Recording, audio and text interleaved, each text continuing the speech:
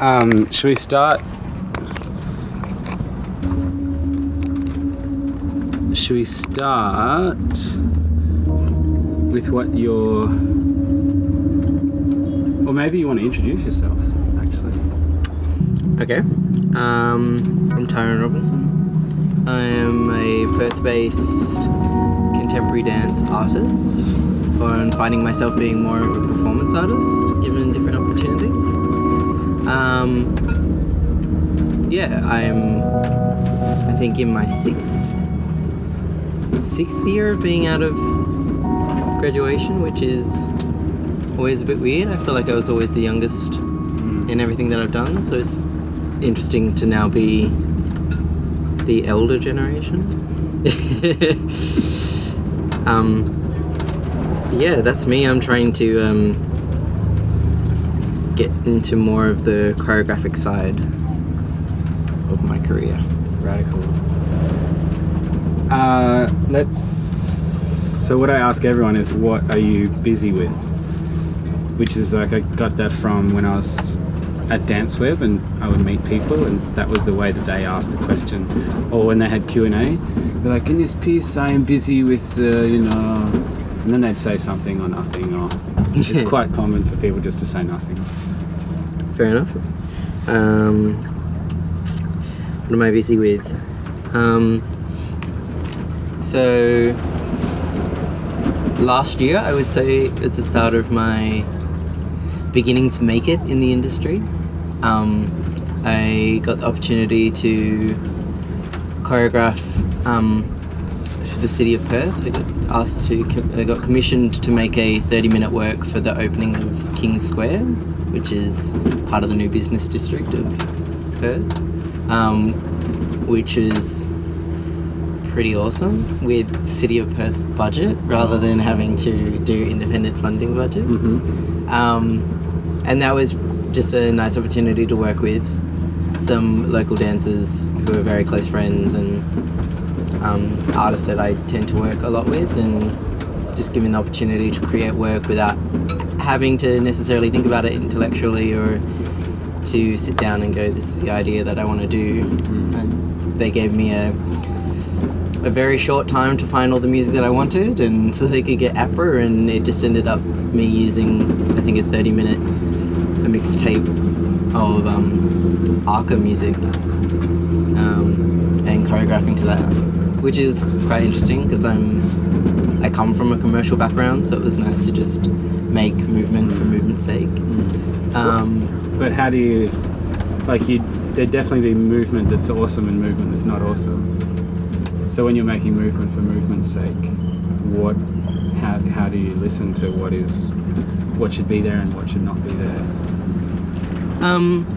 I suppose coming from a commercial background, you kind of listen to a song and go, that's pretty sick, I like that sound makes me want to do this. And so I suppose I just create movement that feels good and I feel like it fits with the track. But then it's also nice being in a choreographic position and having bodies to work with, to sit back and to get up and teach them the movement, or get them to improvise and filter things from that.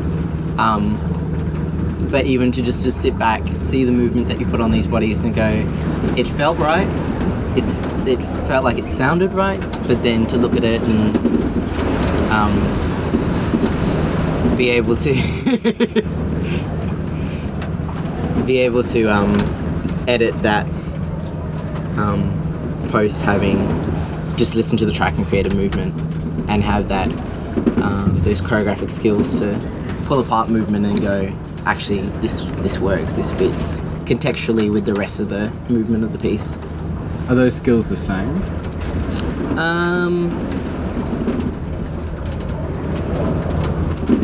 To a certain degree. I still have a bit of a toe in the commercial scene. Which toe? The big toe, my big bunion toe. And it's very interesting to see it's kind of like a new wave of contemporary contextual thinking that's coming to commercial dance. So I feel like a lot of commercial choreographers now are starting to think about things in a very different way.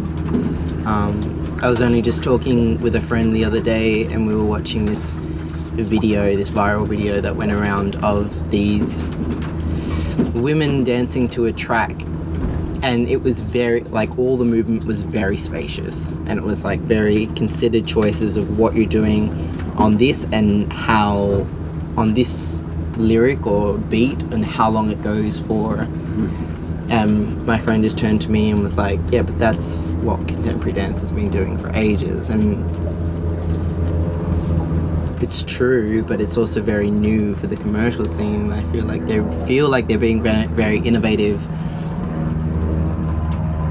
which is good, I think, for the commercial scene to be finding new ways of creating art and creating movement that is strong and independent enough to stand by itself without necessarily having to hit every beat of a track just because it's there.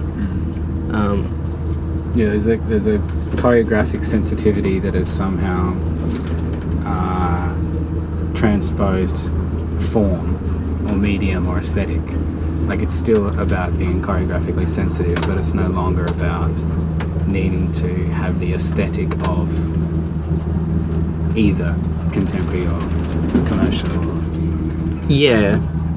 I feel like there are more people in the commercial world who are, thanks to the internet, thanks to viral videos and a bit more of a wide interconnected community of dance now, are becoming aware of things that maybe we get taught in dance history in a tertiary environment that just happened to be on YouTube, and somebody stumbles across and goes, this is absolutely incredible.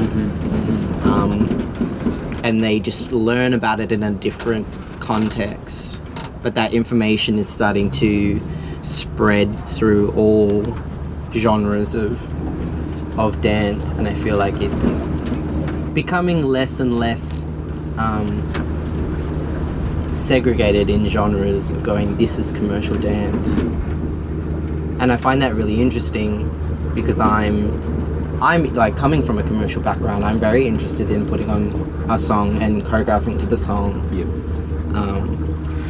In whatever context it's going to end up in. Yeah. Yeah, I found that talking to Storm, or when I made a show for Darwin Festival with the boys that I grew up breakdancing with. Like, we were making a show for a festival context and half of us have been trained in contemporary choreographic consideration, but at the same time, like, something compels you, and usually that's the music. Yeah. Or the music is allowing you to be together in a way that compels you, and so you're forming that.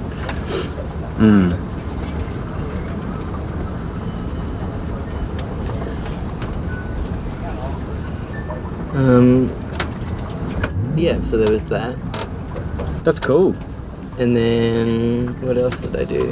And what about dancing for other people in their shows? Do you feel like, how you're saying that you are always the youngest and you're less young, I guess that kind of implies the possibility of wisdom being accrued over time. I wonder if you've got any wisdom about being a dancer in other people's pieces. Yeah, I think when I first graduated, I was given an opportunity to be in a work by Claudio Alessi,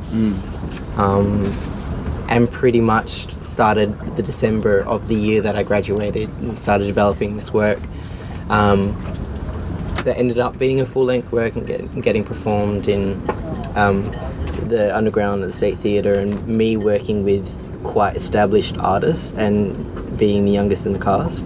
And I think even in that context, I found out very often that I had no interest in really being in other people's work, or being in works where I didn't necessarily have any say in what was being put on stage. That work, there was, I think, a nice balance of both, of being told what the choreography is, but then also given the opportunity to have your input. But I think from what I learnt from dancing in other people's pieces is more about my own artistry and being able to, at a very early point in my career, go, I think I'm more interested in choreography, simply because it's hard for me to be in a work and look at the choreographic choices that they're making and not go, that's not how I would do it. Yeah, it's the catch, isn't it? It's like, yeah, the catch is, I think maybe I would do this differently. And so I have to go and do this differently. Yeah. Yeah. I'm also one of those people who has like a book full of different ideas of works that I'm interested in. Where do they come from? Your book? I think just random thoughts that I have, or I'm very inspired by other people's art, which I think has been a big drive for me to, as much as I want to work in choreography more than performance, I have an interest in working with other choreographers and being a dancer in their work in order to inspire new ideas for myself. And being in a work and going, I probably wouldn't make that choice because actually in this work I'm more interested in this part of the concept. And so I watch movies and I see paintings, and ideas tend to come from there, and it's almost parasitic nature feeding off somebody else's creative idea to spark my own. Well, that's otherwise known as inspiration. Yeah. And I'm sure your dancers probably will end up doing the same thing with people that are dancing for you in your projects. I remember many years ago I went and did an audition for Ultima Vez off the back of another tour I was doing in Europe, and nothing came of it. Like, I got through a few rounds, but there was like 2 jobs out of the 500 that showed up to audition.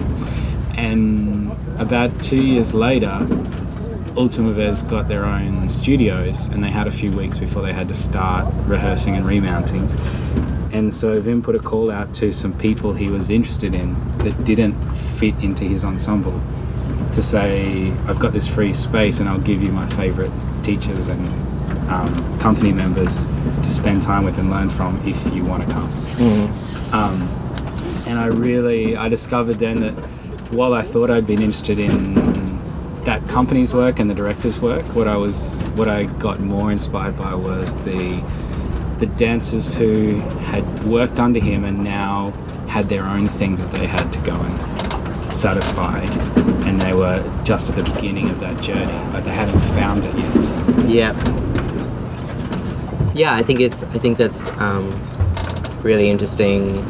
I look at Sharon Eyal, who was a member of the Batshaver ensemble for many years, and then started her own company and started doing her own choreography a lot more. And I find that I'm less interested in the Batshaver choreography compared to hers, and where her choreographic tangent has gone. And you can see her trajectory, and you can see where she's come from in the Batshaver world and how she's kind of taken that way of moving that would have been so ingrained, having trained in Gaga and done repertoire and stuff like that, but then establishing her own interpretation of the movement, and then filtering it into her own concepts. And I find that really interesting. It's almost like the mutation for me is more interesting than the original. Yeah, and that it's all about time, because at one point the original would have also been just a mutation of something else, or a rejection of something else. And so your mutation will one day be somebody else's original. And they were like, Tyrone stuff is so standard. Hopefully. I suppose that was the goal. I think when I established an interest in choreography, I suppose I set a life goal of being one of those people who gets mentioned in a dance history class as making a difference in choreography. Do you know what that difference is, that you, like, what you want to be different? No, I feel like at the beginning I was like, I just want to be like City Larvae. I just want to be like Alexander Ekman. I just want to be famous enough to be known. And I suppose as I've kind of developed as a choreographer, and having spoken to people like City Larvae and going, that's really not what it's about. It's just doing what you want to do and hope that it makes a difference, and being less worried about how your work will be perceived in the future, and worrying about how you perceive your own work now. And if it's something that you're interested in doing, then that's what you should be doing. And if it makes a difference, it makes a difference. But I suppose you won't really go anywhere if you're considering the outcome, because you'll probably make a lot of shit in your career that won't be mentioned in a dance history Well, you hope, class. hey? And I suppose if you spend too much time thinking about, I've got to make this, all inspiring work, then I'll probably never get anything off the ground, because I'll be 10 years in development of a single work. What do you, what was your proposal for your pitch, for your seed residency? That was a very interesting time of writing applications. I think I was in the midst of doing the proximity lab. So I had one idea that I was focusing on the 2 weeks that were in development for the Proximity Festival of this year. At the same time, I was writing an application for CO3, who was doing a call out for WA artists to have a week residency with the company. Oh, a week. I know. Jesus. It's like people go home for Christmas for a week. And Yeah, right. so I was writing that application, so at the same time having these two other ideas in my mind, when I sat down and wrote the application for Vital, which is the title of the work that I'll be looking at for the seed residency, that came from maybe 2 sentences in the book of ideas. It had a title and it had a title and a small synopsis. That I was like, okay, there's an idea, let's write about it. Or in the seed application context, let's sit in front of a camera and try and talk about it, which was horrible. It was so horrible. I ended up having to write the application and then try and record the application whilst reading it and trying to make it sound as natural as possible, which, having no acting experience, never sounds natural when you're reading a script. No. So it was a very long, tedious process, but fruitful, considering that I was successful in the application. So the concept for Vital is human evolution, and where we've come from in the theory of evolution, single cell organisms evolving into vertebrates and coming onto land and turning into monkeys and then turning into people, and what that trajectory has done to our physical form and our way of movement. And if we look back to our scientific ancestors, how they're different, how different their lifestyle is to ours now. And I suppose there was an interest in that physicality of primal and modern, and then also looking at it in the context of maybe a timeline of the past, the present, and the future, and looking at how our modern way of life and our constantly evolving surroundings based on mental evolution rather than physical evolution, what role that will play on our physical bodies hypothetically in the future. Because I suppose we evolve, we've reached a peak of physical evolution where our bodies aren't changing as much as they were. Yeah, because we changed the world ago. But now around us, so that our bodies have no need to change. And so we evolved mentally more than physically.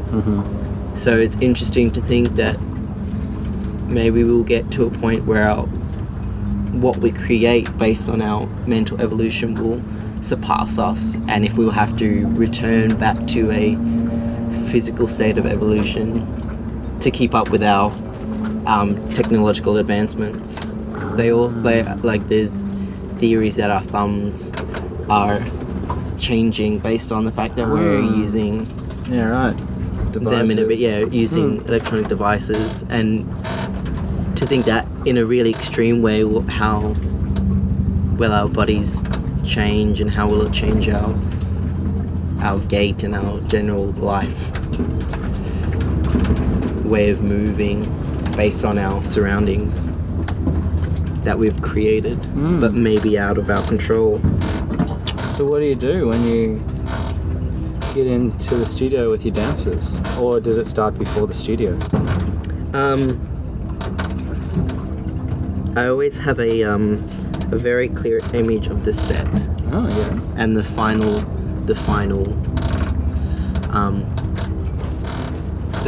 image of a work without all the choreography. So essentially it's almost this visual artwork or installation piece that I can envisage in my head.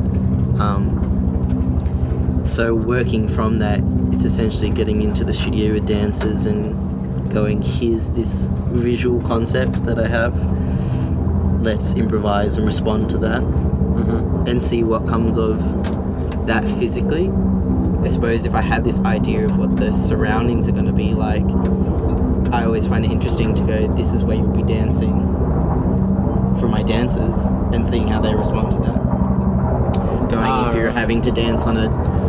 Giving them a world to inhabit. And then the all dreaded tasks, or having to come up with tasks. Because I really enjoy being in a process where I get to task, but realize how hard it is to create a task that will get you movement that you want. Yeah.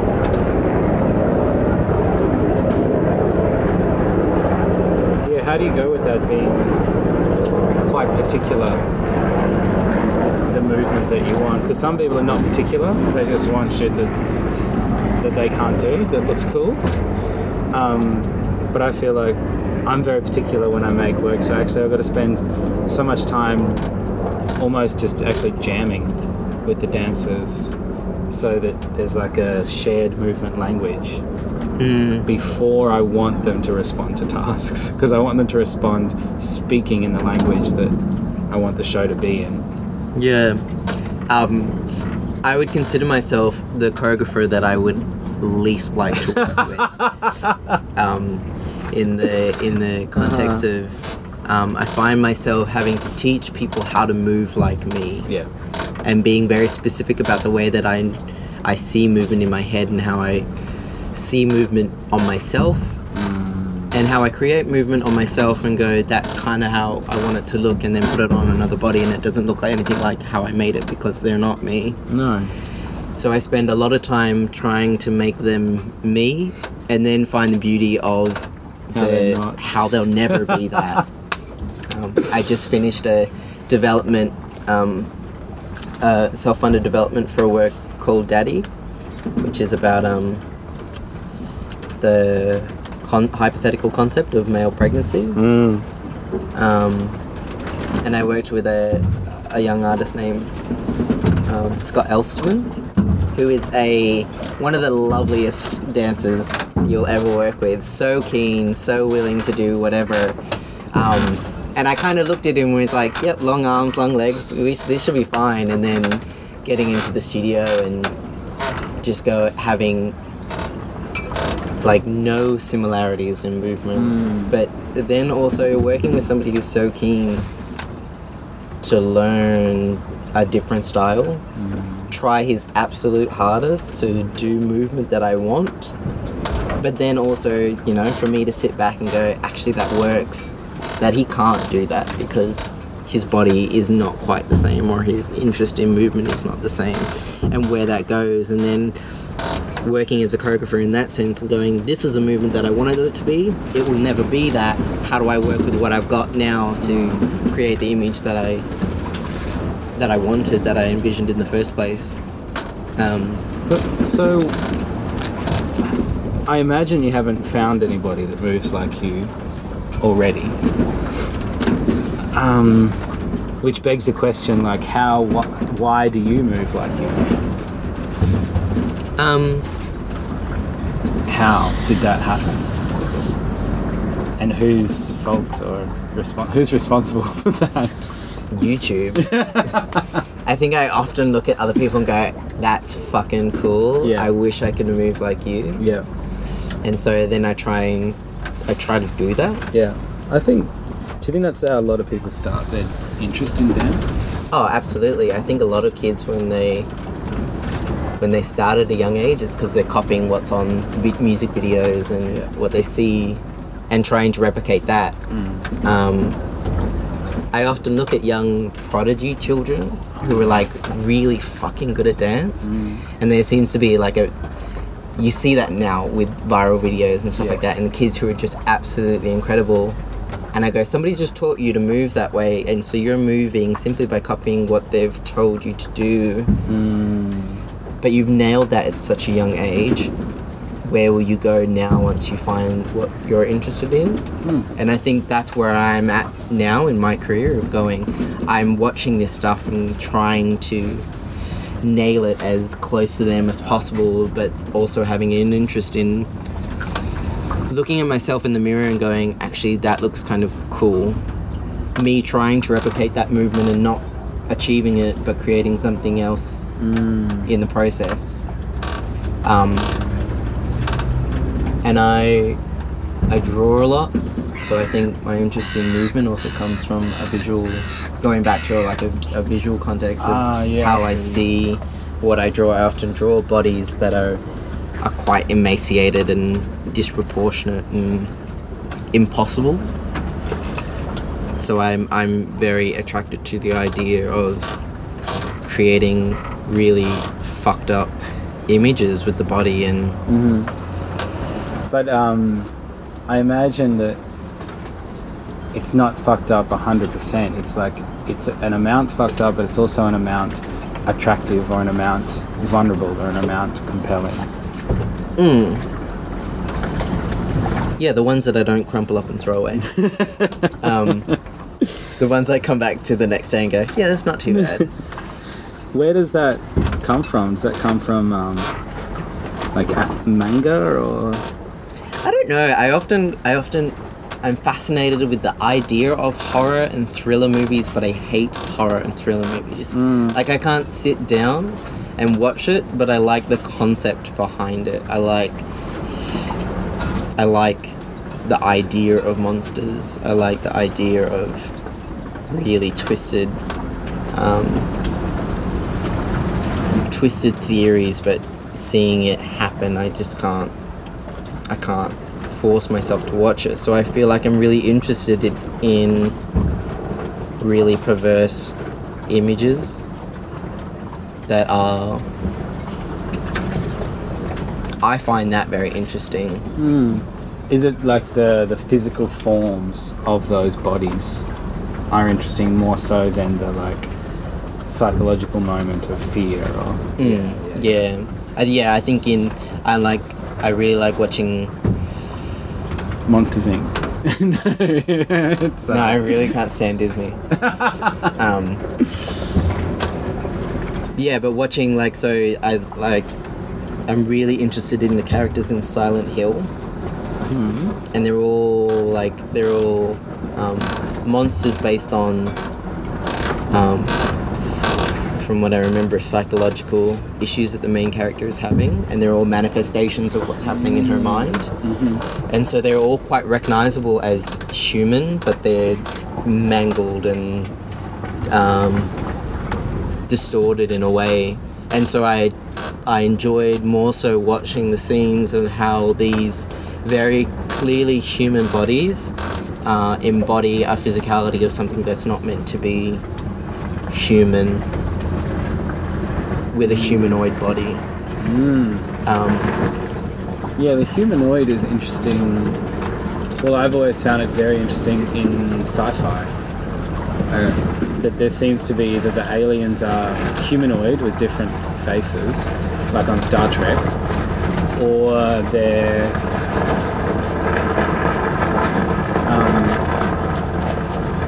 like crazy insect monsters or something, like in Independence Day or whatever. But the one that was, I thought, was on the middle of that was District 9. Oh yeah. Somehow they were not, they were a little bit humanoid, but they were more humanized somehow Yeah. throughout the film. I suppose the interactions that these very clearly alien bodies are having with humans. Yeah, so you have to be humanized so that you can interact. Or the idea that there's another civilized world out there. Yeah. And civilized in the same way that humans are civilized. But I suppose, like, whenever I'm playing an online game or something like that, I'll always play the creepy one. I'll always play the undead race or... What kind of online games? Like they're I like Guild first-person Wars. shooters or something? No, I'm Or they're- terrible at those. Yeah, I'm me too. terrible at those. I think Manny tried to teach me how to play it on PlayStation and ended up Yeah. just making smiley faces in the wall with a gun whilst So- being attacked from behind. Are they tower defense? What kind They're more of city building? RPG fantasy games. Yeah, right. I'm more interested Missions. more interested in the fantasy than the reality. In life. Yeah. And I'll always choose the character that has minions.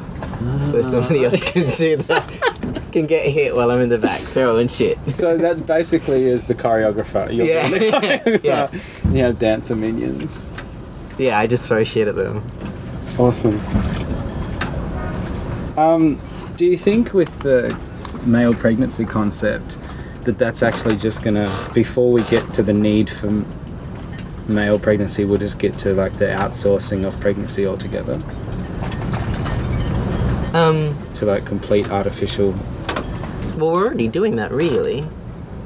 Like, so, like, this insemination is being taken. yeah, that's like, true. They're doing the test tube babies. Essentially, it has to be put into a female at some point in order for the baby to gestate. Yeah. But we're already starting it. Yeah. The idea that you would be able to create an artificial womb in order Yeah. to support life is not that far-fetched. No, it's being worked on, but I wonder what it's going to do for for gender and for the way that society forms gender roles when nobody has the labour of reproduction. Rather than everybody, nobody.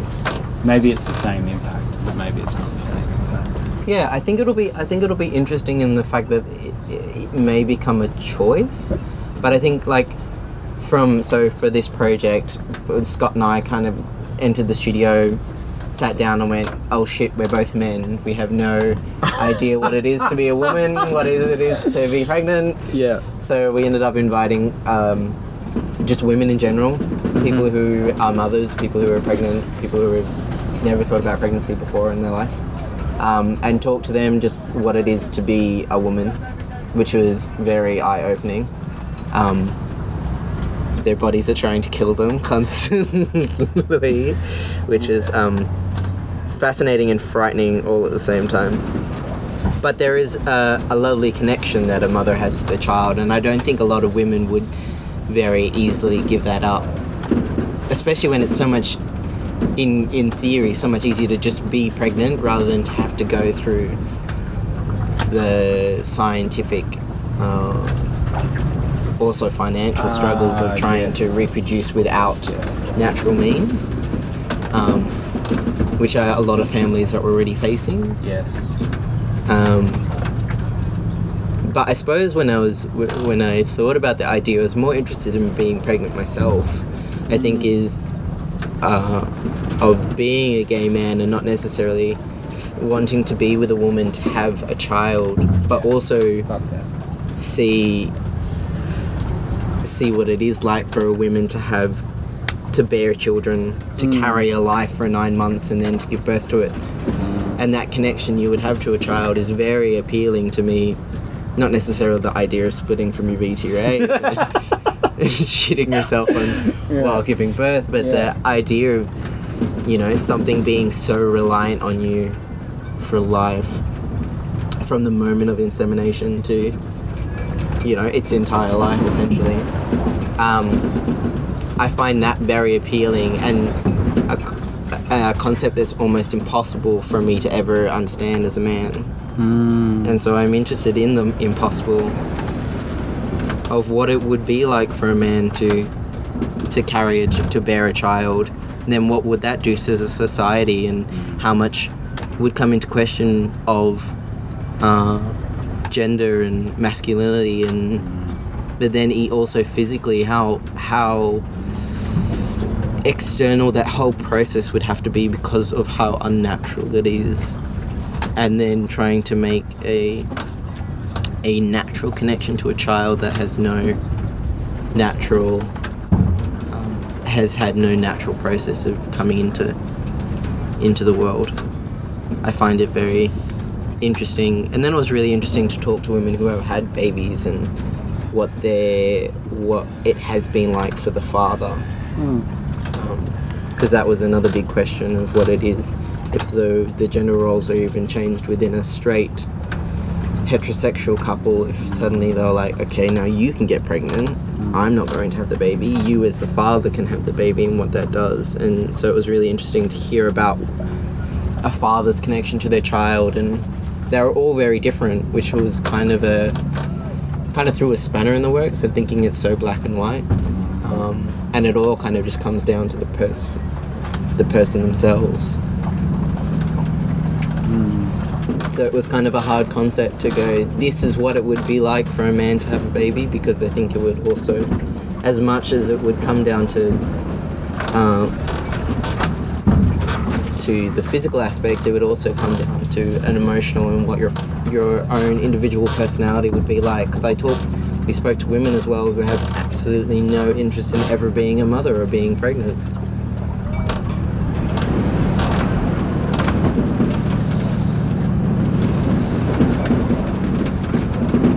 It was also a good place to be in, working with a concept that was so impossible, and then trying to make Scott me, which is also impossible, kind of worked really well in that context.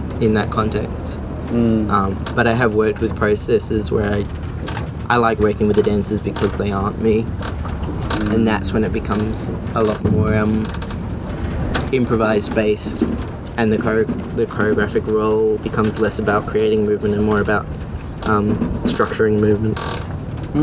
Yeah, how do you make those decisions when you're presented with movement? How do you decide what is working and what's not working, and what you need to? How do you know what you need to do to something to make it work? I often don't. It's still a big thing that I am trying to develop as a skill. I feel like the biggest mantra I have is keep it simple. I often create these really elaborate things, and I get very bored of it very quickly and strip it back, and it becomes something that was very simple, and it just didn't need half the movement we created in the first place.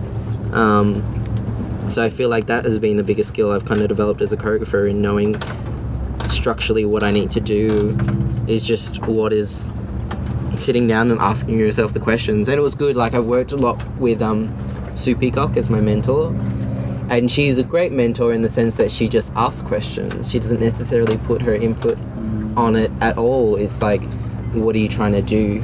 Why did you put that there? Or what? And suddenly, you have to step back and ask yourself these questions and pull apart the concept and go, what is relevant? What is necessary? What is needed for me to create this image? And do I need all those leaps and high brushes and shit like that? Sometimes you do, and you can't in words know why, but you know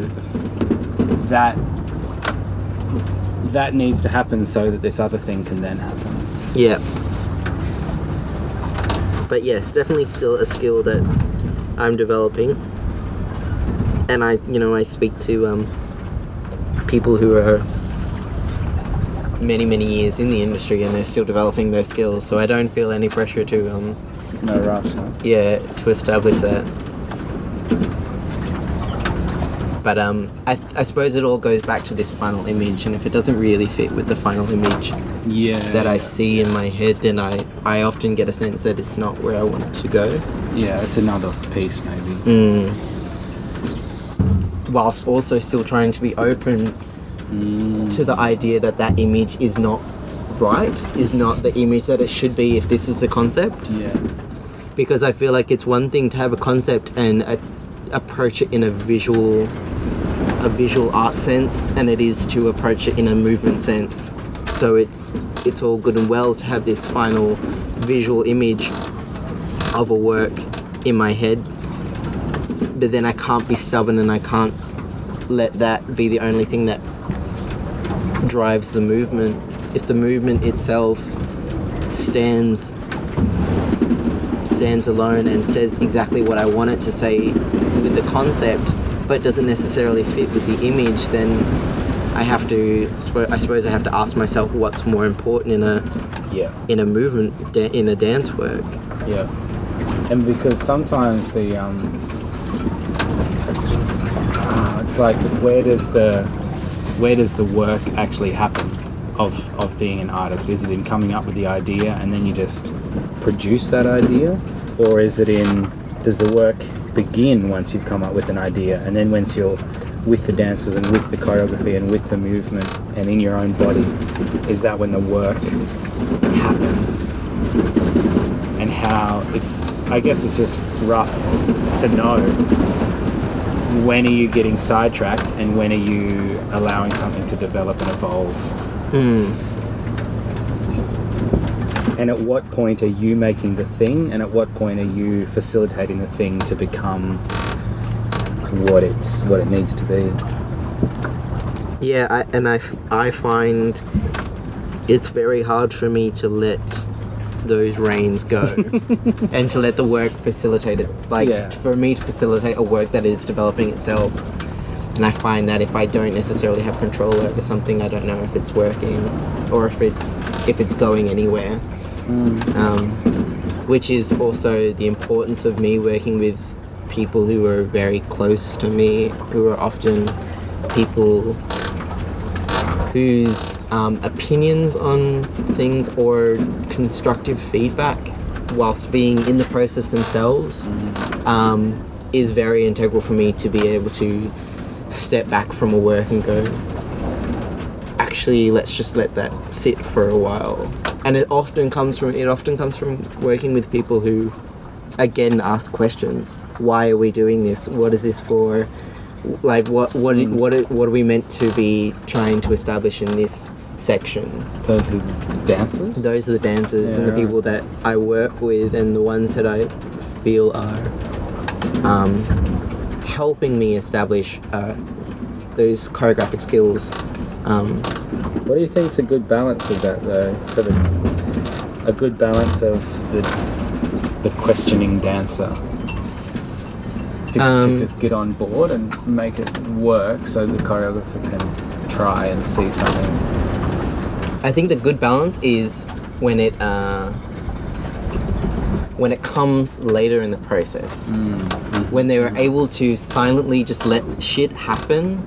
Go, I don't know what this task is for, but I'm just going to do it, just to go along with stuff. And then after it's been established for a while and the choreographer's sitting there with their hand in their hands and they look like they don't know what they're doing, then it's a good time to ask, and it's a good time, and I feel like those people who I've worked with before know that in me. Who can look at me and go, yeah, I think he doesn't really know where he's going, so maybe let's ask questions about what we don't understand in the work, and maybe that sparks ideas. Yeah, it's something about letting something live so that then it can be questioned. Yeah.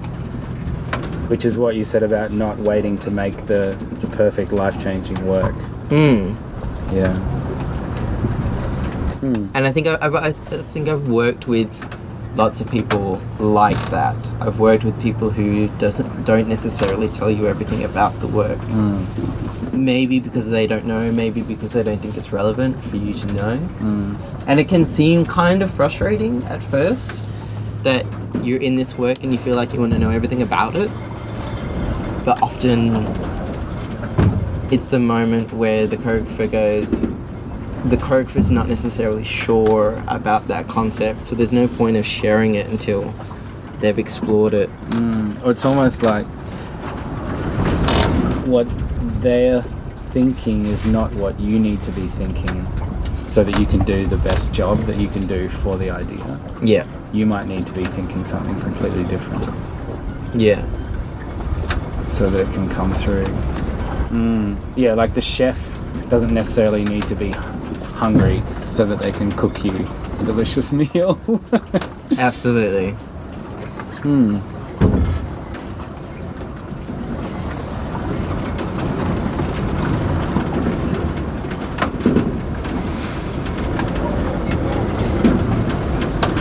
Why is like usually what I get onto eventually.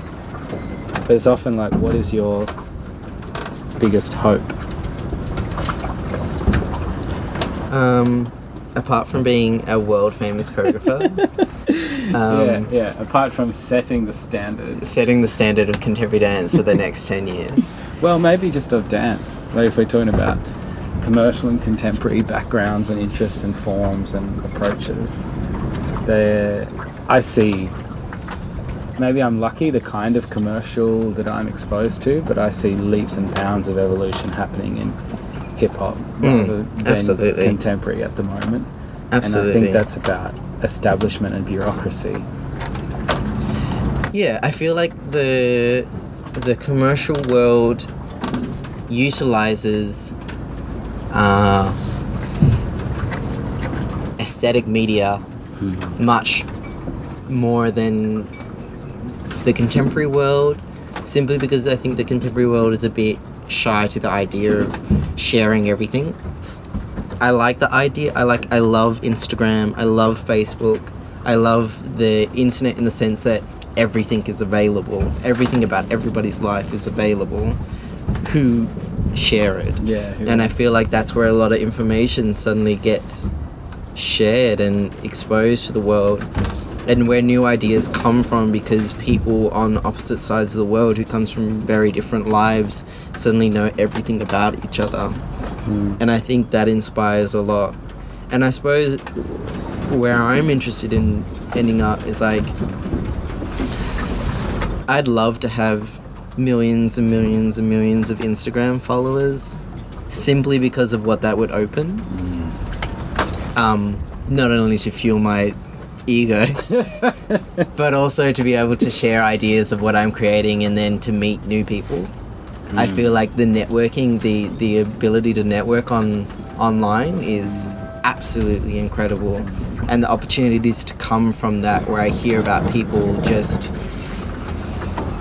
somebody liking their Instagram post or seeing their Facebook and going, oh my god, you're doing this, I'm doing this, let's get together, let's collaborate. I think I'm really interested in the idea of being able to meet many artists and have many opportunities simply because of shared interest that you get to express or share on those social media platforms. And I guess it becomes a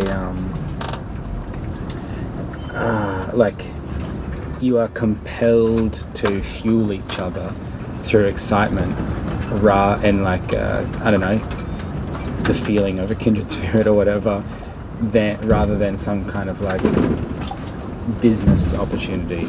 Or Absolutely.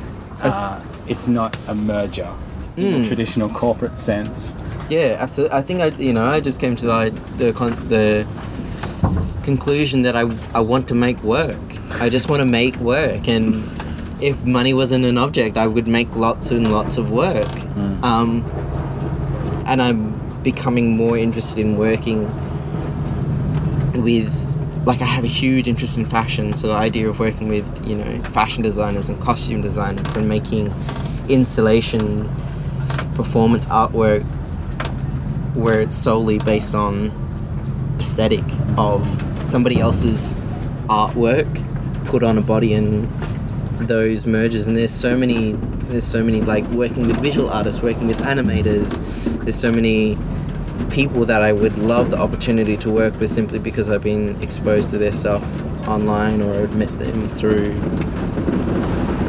those platforms. But just the opportunity to be able to make work, and I think the more networks you have and the more people who share your interest in making work or share an interest in working with each other, I think there's more opportunities for people to start making things rather than being stuck in your own world trying to get your own ideas off the ground. That as much as I have that book of ideas that I want to, that I am interested in making, that I'm interested in sharing with people, I think it's more important for me to find people who share those interests, or I find out about their interests and I connect with their interests in order for us to collaborate and in order for us to tackle this tackle a project with more than just one mind and one person trying to get something off the ground. I think 4 or more hands are better than 2.